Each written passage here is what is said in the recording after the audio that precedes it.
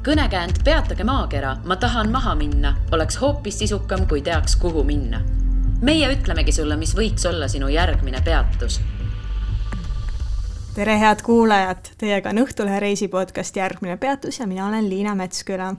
Tänases saates on meiega Riina Einasto, kes räägib oma tööst Iirimaal. Tere, Riina! Tere taas, Liina! No, selline töö on sul nagu kodus hooldaja. Mida see endas kujutab?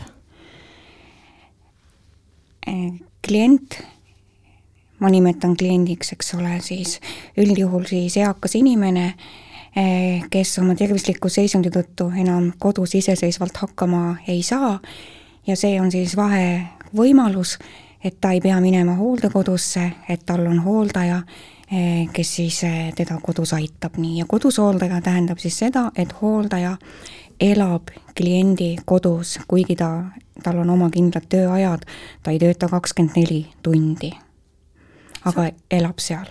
Sa oled tegelikult ju seda tööd teinud ka Inglismaal. Kuidas sa nüüd sattusid Iirimaale sa sama asja tegema? Miks sa jätkanud Inglismaal? Ma alustasin Iirimaal ja juhtus see, et minu klient sattus mõne nädala pärast haiglasse ja sealt edasi hooldekodusse ja ma pidin lõpetama selle kliendiga, aga Iirimaal üldiselt eeldatakse, et üks hooldaja on kliendi juures pool aastat, aasta. Mul ei ole võimalik Eestist nii pikalt ära olla ja siis ma sattusin Inglismaale, kus on siis nagu teine süsteem, kus sa töötad nagu mõne kuu kaupa või isegi mõne nädala kaupa. Nii. Ja kui Inglismaa lahkus Euroopa Liidust, siis tingimused muutusid ja siis ma läksin jälle oma Iirimaa firmasse tagasi. Miks sa taolist tööd Iirimaal teed? Miks mitte Eestis näiteks? Kui üldse nii võib küsida? Ja loomulikult Eestis sellist koduhooldamissüsteemi peaaegu ei ole. Nüüd hakkab olema, aga üks erafirma teeb nii palju, kui ma tean, aga siis ka kindlasti on see töö lühiajaline, näiteks mõni päev, nädal, aga mitte nii, et nüüd ongi põhitöökoht. Aga miks siis Eestis niimoodi on, et ei saa, et see ei ole nagu selline tava, et seda tehakse? See on kallis. Inimestel pole raha? Täpselt. Karm reaalsus. Kahjuks küll. No aga lähme siis meie saate eesmärk ei ole siis ikkagi siin Eesti hooldesüsteemist rääkida, vaid me ikkagi räägime ju Iirimaast ja Iirimaal töötamisest. Kuidas satutakse Iirimaale kodus hooldajaks? Need töökuulutused on Eesti tööotsingu portaalides ja sealt ma leidsingi, nii et see ei olnud mingi tutvuse kaudu või kuidagi, vaid lihtsalt sealt ma leidsin, võtsin ühendust ja nii ta läks. Aga ometi tegelikult sa enne saadet, ma lihtsalt jutu sees uurisin sult, et kui palju üldse eestlasi seal on ja sa ütlesid, et väga vähe on. Eestlasi on millega pärast väga vähe. Ma ei oska seda öelda, miks. Et selles mõttes, et inimesed, kes uurivad tööportaale ja siis oli ainult, kui mina alustasin, oli CV-keskuses, aga nüüd ma olen näinud, et ka Töötukassa lehel ja võib-olla kuskil veel neid kuulutusi, tööpakkumiskuulutusi. No ma loodan, et siis pärast, ma loodan, et sa promod seda tööd nii hästi, et pärast seda on siis nagu huvilisi rohkem, et muidu mulle mõtlen, et inimestele ju pigem tundub huvitav, et kui me saada välismaale tööle, vaata kui äge kindlasti suured palgad, kõik jutud, et kas see siis ei tundu inimestele huvitav või ikkagi hirmutab see hooldaja töö, mis ilmselt ei ole kõige lihtsam? Et ma ei oska teiste eest rääkida.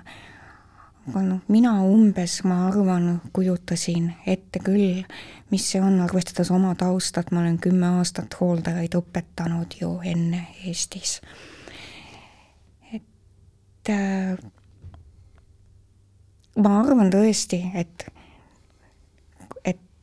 võib ikkagi hirmutada see, et mida sa seal teed, umbes niimoodi, et kasid seal kedagi, aga hooldaja ei ole teenija, hooldaja ei ole koristaja, hooldaja on professionaal, kes on saanud koolituse, agentuurid koolitavad hooldajaid jooksvalt, et tal on omad kindlad ülesanded.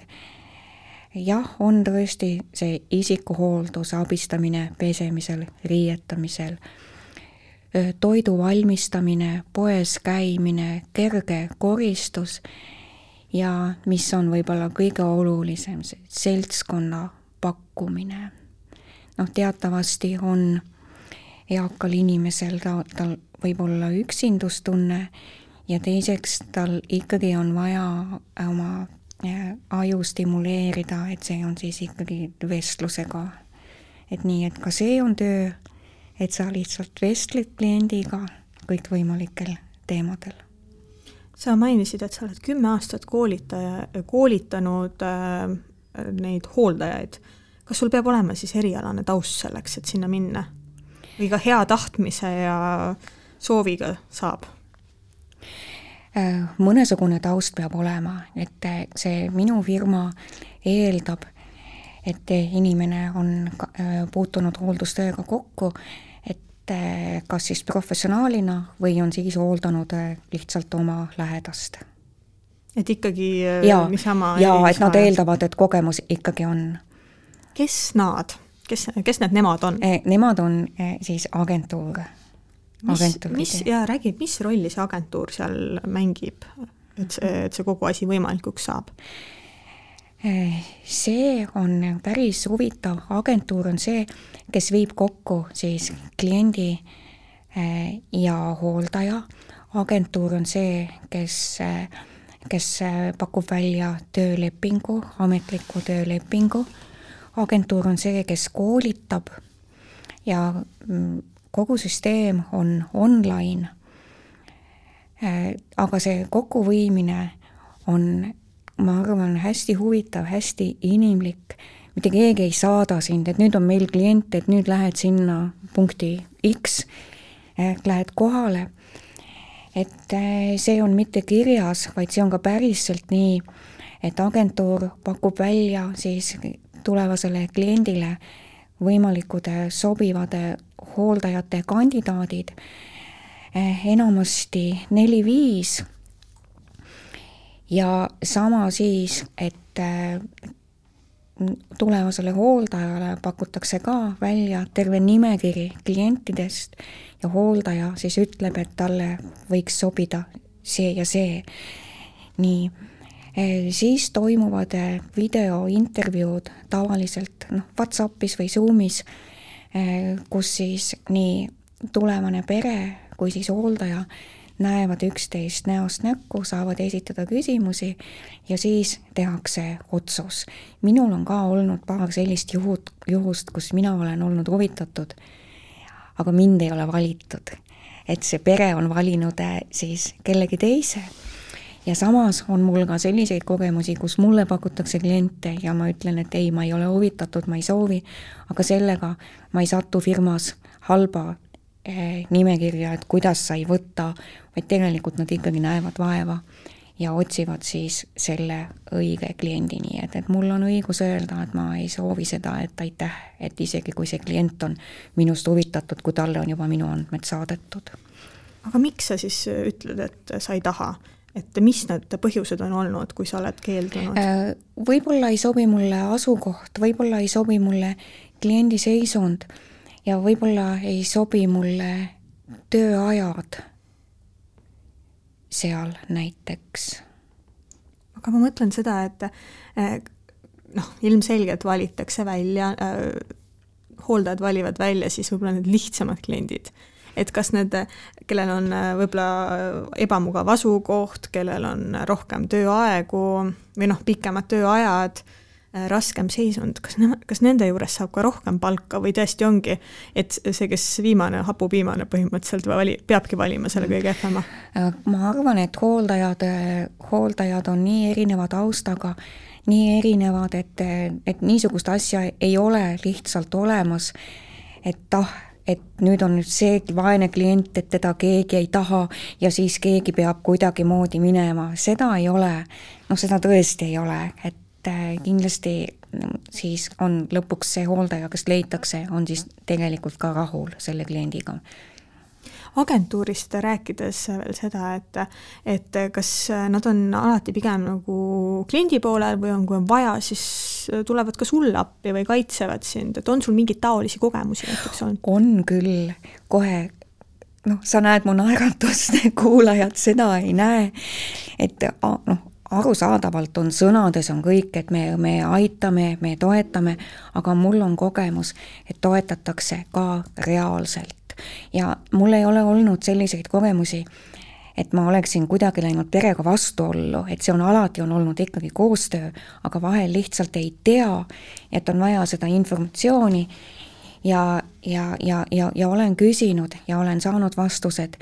Ja kord oli selline juhus, ma ise ju tean ka tegelikult õigusest, sotsiaalala õigusest ja see on ju suht sama, see on kõik üks Euroopa Liit, aga midagi sellist ma küsisin ja sain üsna kiiresti vastuse vastavalt ametnikult siis sellise lühikese formaalse vastuse. Ma olin pettunud, et ma vaatasin, et et nüüd on jälle keegi üks, palun vabandust väljenduse pärast, tibi, kellel ei ole praktilist kogemust ja kes on võetud tööle ja kes teeb siis suvalist kirjatööd. Aga 2 päeva pärast ma sain sellelt samalt inimeselt ikkagi väga põhjaliku, sisulise, professionaalse vastuse. Ja siis ma sain aru, et aga nad peavad 24 tunni jooksul vastama. Seda ta tegi, aga siis ta uuris, tegi kodutööd ja ma sain kõikidele küsimustele adekvaatsed vastused. Ja mul on olnud ka selliseid juhuseid, kuidas tööaega tõlgendada.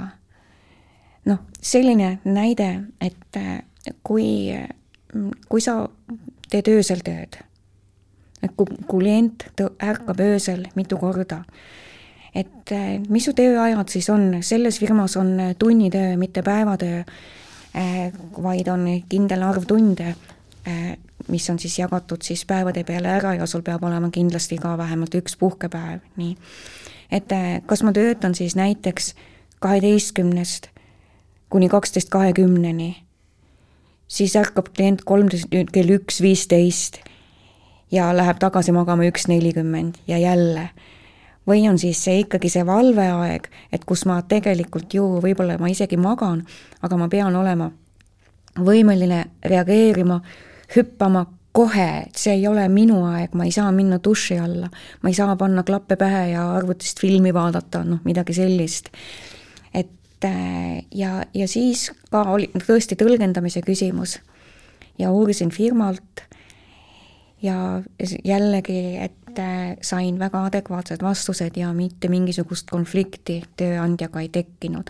Ahaa, see on võib-olla huvitav märkida, et tööleping on mul iga kord sõlmitud otse kliendiga. Tegelikult siis tavaliselt siis mitte kliendiga, vaid kliendi pereliikmega. Et mitte agentuuriga, agentuur on 3. osapool, on vahendaja, aga näiteks hetkel ma olen Eestis, mul ei ole praegu kliente, ma olen küll agentuuri töötaja, aga mul ei ole töölepingut. Et me kirjutame vastastikku lepingule alla, kui on olemas juba klient, et see on võib-olla ka, annab sellise vabaduse tegelikult ja mänguruumi ja agentuur nimetab seda win-win situatsiooniks ja olen tegelikult sellega päri. Kui me tööajast juba rääkisime ja siis ma uuriksingi, et mis see tavapärane tööaeg siis on, millised su tööpäevad on?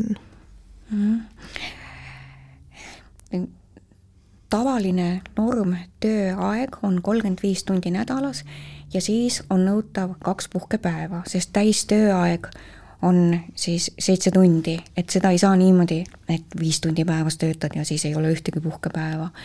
Ja lubatud on töötada maksimaalselt 48 tundi, et need ülejäänud töötunnid on siis lisatöö ja on kõrgemalt tasustatavad. Ja tavaliselt hooldaja ei tööta näiteks 9-5, vaid teatud tsüklitena, näiteks 9-11, siis võib-olla on mingi vahe, et kus on kliendil on kas keegi teine hooldaja või on pereliige või ta lihtsalt võib vahepeal üksi olla. Et niimoodi, et sa võid töötada siis tund, 2, 3, 4, aga siis päev jaguneb tsükliteks. Või need tunnid jagunevad siis, et siis on mingi paus, siis sa töötad näiteks jälle 1-4, siis võib-olla 6-9 näiteks.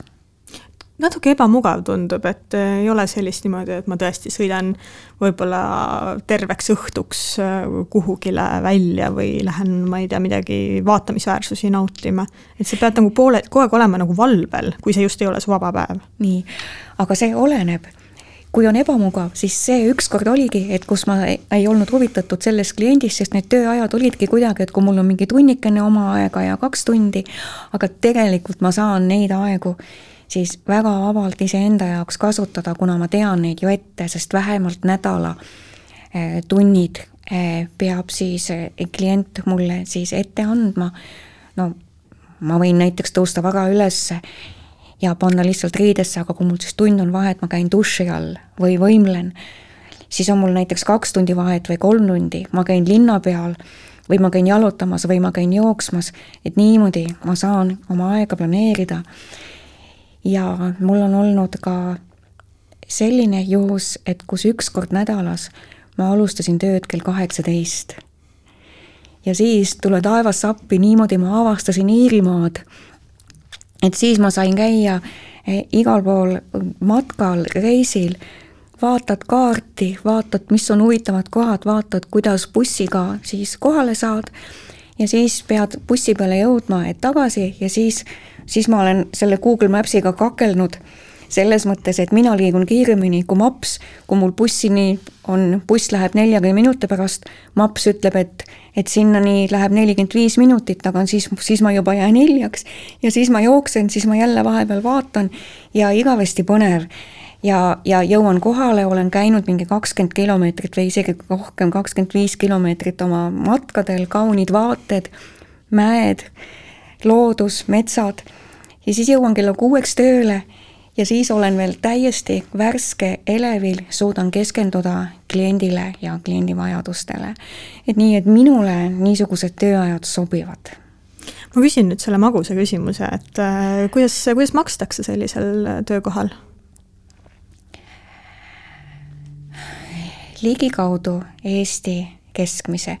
Ma võin seda öelda, et hetkel ma olen vaadanud seal CV keskuse portaalist, et see norm tööaeg 35 tundi nädalas on 1660 eurot bruto, aga toit on kliendi poolt tasuta, mitte mingeid kulusid ei ole, internet on kohustuslik, et klient varustab sind internetiga ja muidugi elamine, et nii, et sa ei maksa ja seal kohustuslik on, et hooldajal oleks oma tuba, vannituba võib olla jagatud, aga muide, mis on minu kogemus võrreldes nüüd Inglismaaga, et need minu pered, kus mina olen Iirimaal olnud, on materiaalselt päris heas seisus, mul on päris korralikud tingimused ja mul on enamasti olnud isegi ka täiesti oma vannituba, Inglismaal ei ole mõnel pool olnud isegi internetti.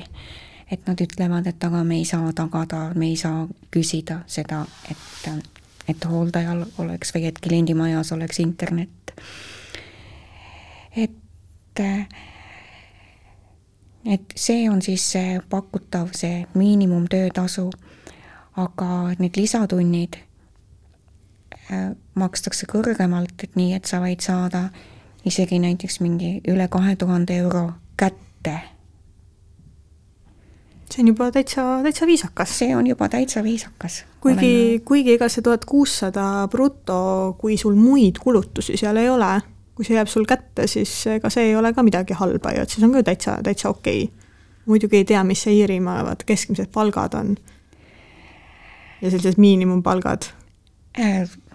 See töötasu on natuke üle miinimumi, mis on selles mõttes, on see nagu au küsimus, et see ikkagi nii madal töö ei ole, et ta päris miinimum ei ole, ta on natuke rohkem, see tunnitasu on vist paar eurot rohkem kui nüüd see ametlik miinimum või midagi sellist. Ja muidugi tuleb arvestada, et toit ja elamine tuleb juurde. Kas iirlased ise teevad ka seda tööd või kõik need kodus hooldajad seal Iirimaal on ikkagi kuskilt välismaalt tulnud? Valdavas enamuses küll on nad mujalt tulnud, mujalt teistest riikidest. Ida-Euroopa vist või? Jah, Ida-Euroopa, täpselt nii. Ka põhjus on muidugi arusaadav. Kes see läheks oma kodust, oma perest niimoodi ära 6 kuuks, 11 kuuks, et sul on siis puhkuse ajal ainult saad siis koju. Et sellepärast nad tulevadki siis välismaalt ja ei pea vist seletama, miks just Ida-Euroopa riikidest. Et kui meil Eestis sirvides töökuulutusi, et kui täiskohaga hooldaja töötasu on, ma ei tea, 600-800 eurot näiteks. Ja keegi ei maksa sinu söögi eest ja elamise eest. Minule suureks üllatuseks on päris palju hooldajaid Portugalist pärit. Ja ma olen mõelnud, et Portugal peaks olema ju ikkagi päris niisugune rikas riik, et miks Portugali inimesed tulevad. Aga töötasin ühe Portugali hooldajaga koos. Ma ei küsinud temalt midagi, aga ta ise ütles, et seal riigis hooldaja töötasu on siis ka umbes mingi 600 eurot. Nii et no siis on arusaadav. Tahtsin küsida seda, et kui pikkade tsüklitena sa siis oled seal korraga koha peal? Agentuur eeldab, et kliendil on üks hooldaja, et hooldajad ei vahetu. Et see ongi siis, et alla 6 kuu kindlasti mitte ja enamik hooldajaid niimoodi töötabki, et käib puhkusel ja läheb tagasi, et tal kliendid ei vahetu. Minul just on juhtunud paaril korral nii, et kliendi seisund halveneb nii, et ta ei saa enam kodus hakkama ja hooldajat enam ei vajata. Ja agentuuri reeglites on kirjas, et agentuur ei võta vastutust asendushooldaja eest, kui põhihooldaja läheb puhkusele, aga küsida ikka võib. Ja ma küsisin. Ja siis tuleb välja, et ongi päris ametlikult olemas asendushooldaja, kellel on siis märgatavalt kõrgem töötasu, ütleme siis nii, et norm töö 120 eurot päev, et norm tööaja puhul siis on 600 eurot nädalas brutopalk. Ja nii ma olen siis vahetanud kliente, töötanud siis põhihooldaja puhkuse ajal, mis on jällegi väga hämmastav kogemus, et kohanemine, et sa lähed jälle kuskile Kapakohilasse, millest sa mitte midagi ei tea, ise pead vaatama, kuidas sa sinna kohale lähed, jälle uus klient, aga sul ei ole aega kohanemiseks, et umbes, et õppida klienti tundma, sest sa oledki seal ainult 2 nädalat, 3 nädalat ja sa oled võõras, sellepärast, et klient on harjunud oma kliendi, oma hooldajaga, ta jääb teda igatsema ja siis sa pead ennast tõestama, aga ma võin uhkusega öelda, et need 2-3 klienti, kus ma olen asendushooldajana olnud, et nad tahavad mind tagasi nende põhihooldaja järgmise puhkuse ajaks. Et nii, et kuidas hooldatavad sinusse üldse suhtuvad? Et kas on ka sellist kärts-mürts, et ma ei taha üldse kedagi siia, et jätke mind rahule, või on nad pigem sellised pehmed ja rõõmsad, et keegi ikkagi tuli ja hoolitseb nende eest? See kärts-mürts jätke mind rahule on tegelikult klassika. dementse inimese klassikaline reaktsioon, sest ta ei tea, et ta on dementne ja ta tõesti ei saa aru ja see ongi, et ma ei vaja kedagi, ma saan ise hakkama ja ta päriselt mõtleb, et ta teeb ise süüa, et ta juhib autot, et ta käib poes ja ega sa ei hakka talle seda ütlema, et tegelikult sa ei tee seda. Et mul on olnud üks juhus, kus mina olin siis esimene kodus hooldaja kliendil, et tal perel ei olnud sellist kogemust olnud, et kus siis pere mõtles välja legendi, et mina olen tütre sõber ja et ma tulin siia tööle, aga et ma natuke aega siin elan. Selles mõttes, et klient nagu väga täpselt ei saanud nendest nädalatest ja kuudest nagu enam aru. Aga mul tulevad praegu pisarad silma, kui ma sellele kliendile mõtlen. Ma töötasin pool aastat temaga ja see oligi, et ma ütlesin selles WhatsAppi intervjuus, et ma saan ainult 6 kuud töötada ja pere mõtles, et nad ei võta siis mind, et nad tahavad pikemaks ajaks, aga mina nii sobisin neile, et nad ikkagi otsustasid siis minu kasuks ja tegelikult 6 kuud ma ainult saingi töötada, et mu leping lõppes vist mingi nädal aega enne ametlikku lõppu ära, et selles mõttes, et kliendi seisund halvenes. Aga, ja seal oli ka, et ta käis mul järel, et paki nüüd oma asjad ja et see ei ole midagi isiklikku, aga ma ei taha oma koju kedagi, niimoodi ta suhtus nii. Aga meil tekkis suhe, emotsionaalne lähedus, meil olid oma asjad, oma naljad, ta oli eakas naine ja me itsitasime mõnikord nagu plikad, nii, siis ta seisund halvenes, siis alguses tal ei olnud, kui ma sinna läksin, vaja abi pesemisel, riietumisel, siis hakkas olema ja siis oli vaja öösel ta juures käia ja siis ta tundis ennast süüdi, et sa ei pea seda tegema, selles mõttes, et ma ei olnud, kuni lõpuni, ma ei olnud hooldaja. Aga et siis oli siis minu töö oli siis leida need sõnad, et miks ma seda teen. Ja Iirimaal ei ole nii nagu Inglismaal, et I love you too, et see ei käi nagu niimoodi 3 korda päevas ja 5 korda päevas. Aga temaga meil oli see, et ja tegelikult mõned kuud hiljem nad kutsusid mind ikkagi jälle tagasi ja klient oli selleks ajaks peamiselt voodis ja ta ei tundnud aeg-ajalt oma lapsi ära isegi nii, et ma ei mäleta 3 või 4 kuud oli vahet. Ja kui me kohtusime, ta mäletas mu nime, ta mäletas mu riiki, et sa käisid, kuidas su puhkus oli, et see oli, et ma käin nagu mõneks ajaks, et lähen külastan oma kodumaad, nii. Pere oli üllatunud, et see ei ole võimalik, sest me olime kõik üsna kindlad, et ta ei mäleta mind. Ja kuidas ma sellest nagu üle saan, on see, et ma tean, et mina igatsen teda rohkem kui tema mind. Selles mõttes, et ta seisund ju muutub. Praeguseks on ta tõesti, ta on hooldekodus ja mul ei ole õigust võtta perega ühendust, et kuidas tal läheb. Võib-olla mina meenutan kuidagi perele neid aegu, mingeid aegu, et võib-olla pere tahaks nagu minna eluga edasi. Aga seda klienti ma tõesti igatsen ja see on nüüd jällegi siin natuke ebaprofessionaalne,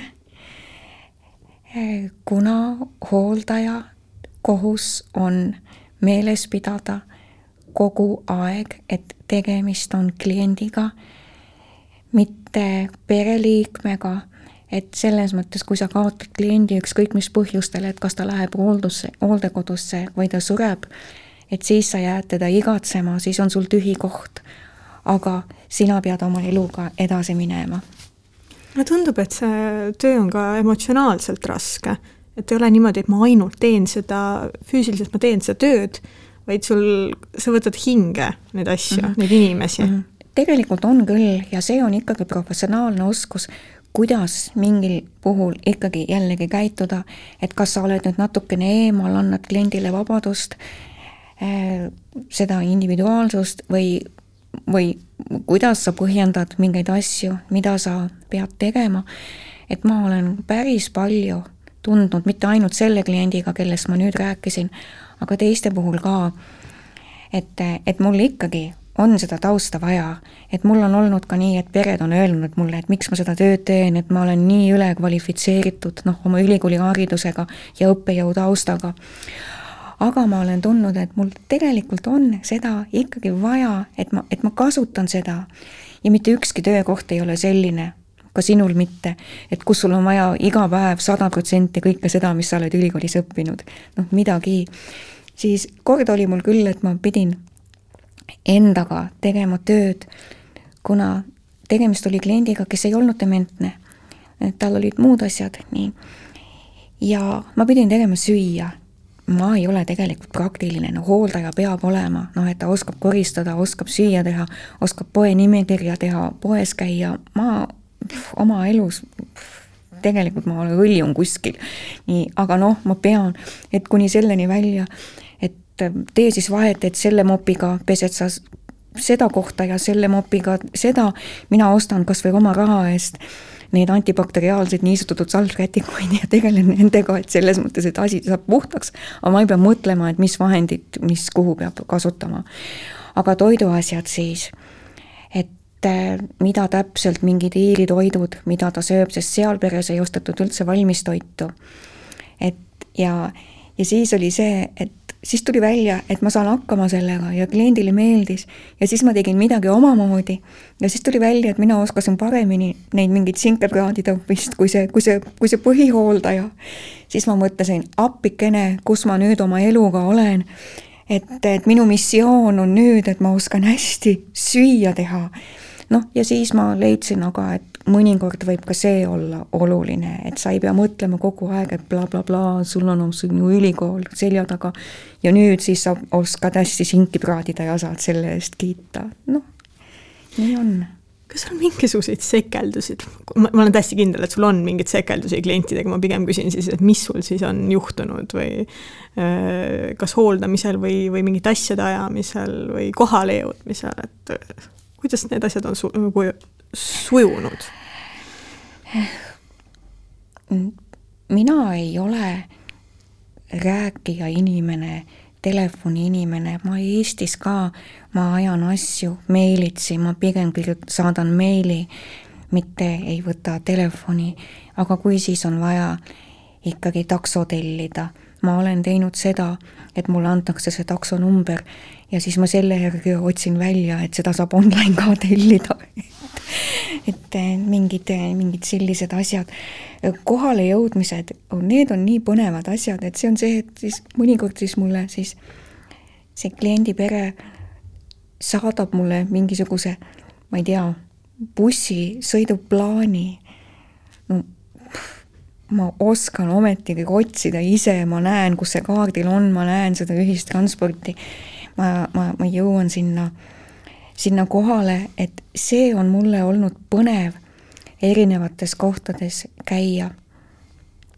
Täitsa maakohad, kas mina ei tea Eestis, et sa võiksid elada kuskil sellises kohas, kus sa vaatad aknast välja ja näed lehmakarja või lambakarja. Et mul on nagu neid kogemusi ka, et see Iirimaa on ikkagi nii erinev, et sekeldused klientidega tegelikult ei ole. Et kliendid on keerulised, aga sellepärast nad ongi kliendid, sellepärast nad hooldajad ju vajavadki, aga selleks ju mina olen. Et või ma ei tea, mis sekeldusi, et millest võiks rääkida, et oleks nagu äge, ei tea. Ma parem küsin siis seda, et kus kandis sa praegu seal Iirimaal elad? Kaua seal oled olnud? Praeguseks on mul Iirimaal teine kodulinn, et mu kodulinn on Tartu, aga Iirimaa suuruselt 3. linn, kus ma olin kõige pikemat aega, siis 6 kuud. Ma olen korra seal isegi puhkusel käinud täitsa vabatahtlikult, et lihtsalt see oli nii vaba tunne jalutada seal tänavatel, et ma ei pea kella vaatama, et ma pean selleks kellaajaks jälle tööle tagasi jõudma, et ma saan nagu ise oma aega reguleerida. Ja mul on seal nüüd mingi elamine ka Airbnb kaudu saadud, aga nüüd ta teeb mulle nagu erihinna ja alati ta ei ole vaba, et pean ette planeerima nii.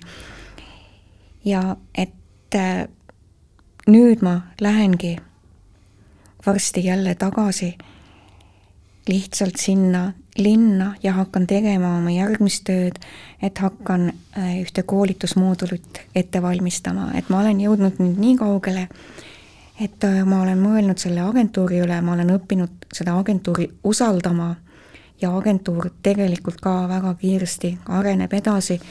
Nüüd hakkab tulema varsti neil ka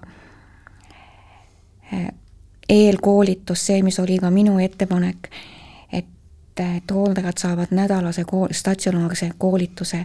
Muidu on nii, et koolitus on paralleelselt online koolitus, kui sa töötad, aga et firma võtab ikkagi selle vastutuse. Ja ma tõin välja mingi aspekti, et seda teemat nagu koolitused ei puuduta. Pauh, valmista ette. Ja nüüd ma lähengi, et mul on seal hea rahulik oma ette siis korteris olla ja ma lähen ja valmistan seda koolitust ette, et ma ei pea tegelema oma koduste asjadega nagu siin Eestis. Et nii, et mul on küll nüüd juba oma kodulinn Iirimaal. Kas sa ütlesid ka, mis see kodulinn on või? Limerick. Ja see, mis linn see selline on? Ma tean ainult nime ja muu info on puudulik. See on suuruselt 3. linn, et ta jääb Dublinist lõuna poole. Ookeani äärde on, need on minu lemmikkohad, alati mul peab ookean kuskil olema. Ookeani äärde on mingi paari tunni tee bussiga. Jõuab ka seal käia. Nii et kui ma alustasin üle 3 aasta tagasi, siis ma arvasin, et elu käib ikka Dublinis, et ma vaatasin, et see firma peakorter asub Corkis, Corki linn, mis on vist suuruselt teine linn siis või.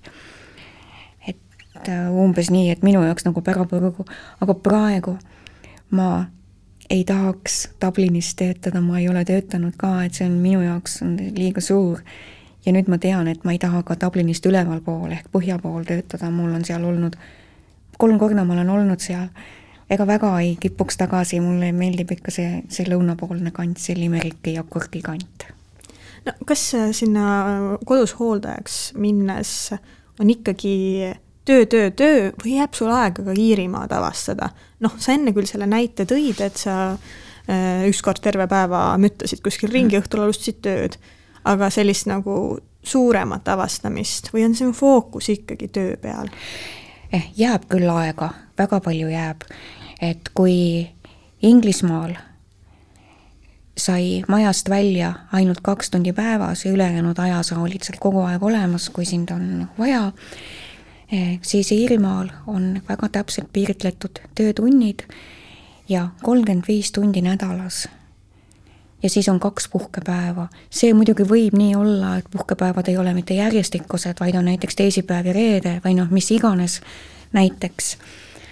Aga tavaliselt pühapäev on puhkepäev, kuna pühapäeva eest tuleb rohkem maksta, et siis pere organiseerib nii, et see on puhkepäev. Et nii, et selles mõttes jääb seda aega ja ma olen tänulik sellele, et see ongi see, et sul ei ole ainult töö. Muidu loogiline on ju mõelda, et ma tegelikult teeksin neid ületunde nii palju kui võimalik, et ma olen ikkagi oma kodumaast, Eestist, oma perest, oma sõpradest kaugel. Et võiks ju raha teenida, et mitte seal siis mööda Iirimaad ringi käia, aga nii, et tegelikult seda aega jääb. Ja see on põnev, et igal juhul soovitan ja kui praegu peaks midagi juhtuma Inglismaaga, et saaks jälle Inglismaale tagasi, ma ei läheks enam Inglismaale, sest et Iirimaa on saanud nüüd minu töökoduks, ütleme siis nii. Aga miks sa ei läheks Inglismaale tagasi? Mulle meeldivad Iiri inimesed, Iiri huumor ja Iirimaal sa ei ole nagu see ala on, nagu mingi et Ida-Euroopast pärit võõrdõõline, et tegelikult kõigil on ükskõik ja sa ei pea ka varjama seda või seda ei ole, et mul võiks olla piinlik öelda, et ma olen kodus hooldaja. Et Iiri loodus ja ikkagi Iiri inimesed. Tasub ikka sinna Iirimaale minna? Tegelikult küll, aga mis ma toon mõned näited, et sa ütled bussijuhile alati tere ja alati aitäh. Eestis sa oled nagu lollakas, kui sa läheksid linnaliini bussis, lähed bussist maha ja ütled bussijuhile aitäh, aga seal sa ütled nii. Ja siis jalutusradadel inimesed teretavad. Et selles mõttes see on jällegi Eestis, sa mõtled, sa naeratad, jalutad mööda Emajõe äärt, eks ole, inimesed tulevad vastu ja sa ütled tere, siis on jälle see, et mis mõttes nagu. Kas ma tunnen sind kuidagi? Jah, just nimelt, aga et lihtsalt teretatakse, ollakse sõbralikud ja isegi mina õppisin selle ära seal, et lihtviisiliselt küsin abi, minult on nii palju poes küsitud näiteks, et anna sealt ülevalt, et ma ei ulata, et sa oled pikem. Nüüd minu viimane näide oli, et viimases peres oli esimest korda elus, ma pidin ostma suhkrut. Selles mõttes, et muidu on nad kõik joonud oma seda teed ilma suhkruta, aga ise ma suhkrut üldse ei tarbi. Ma söön šokolaadi tohututes kogustes, aga lihtsalt suhkrut ma ei pane kuhugi. Ja siis ma küsisin, et valge suhkruga mitut sorti, et lihtsalt mingitelt ka poekülastajatelt, et missugune suhkur käib tee sisse. Ja nad ütlesid, minu jaoks on see nagu kangelastegu, ega ma ei ole selline suur suhtleja ka Eestis mitte, et ma astun lihtsalt inimestele juurde. Et tere, mis värk on, nagu ma ütlesin, et ma eelistan kirjalikult suhelda. No ma lõpetuseks siia küsin ikkagi selle kodus hooldaja töö kohta, et kellele see sobib ja mida soovitada neile, kes tahaksid proovida?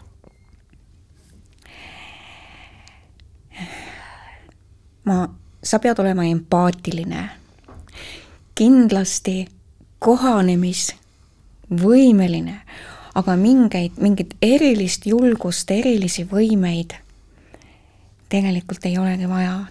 Et lihtsalt see on see, et kui sa oled valmis minema teise riiki, et nii palju julgust ikkagi on vaja, aga jah, et empaatia, kohanemisvõime. Ja nii lihtne ongi. Ja tegelikult, mis veel, et seal on hästi palju hooldajaid, pensioniealisi. Et kujutad sa ette, et kui sa Eestis, mingil põhjusel võib-olla, pead lõpetama töö, saadetakse sind pensionile, ei lubata pensionieas töötada, aga sa tunned, et sa võiksid veel, aga mine siis Iirimaale hooldajaks. Väga positiivne, tasub minna. Igal juhul aitäh sulle, Riina, selle toreda vestluse eest. Aitäh! Ja järgmine peatus on eetris juba tuleval kolmapäeval. Kuula meid igal kolmapäeval Õhtulehest, SoundCloudist või iTunesist ja ära unusta meie podcasti tellida.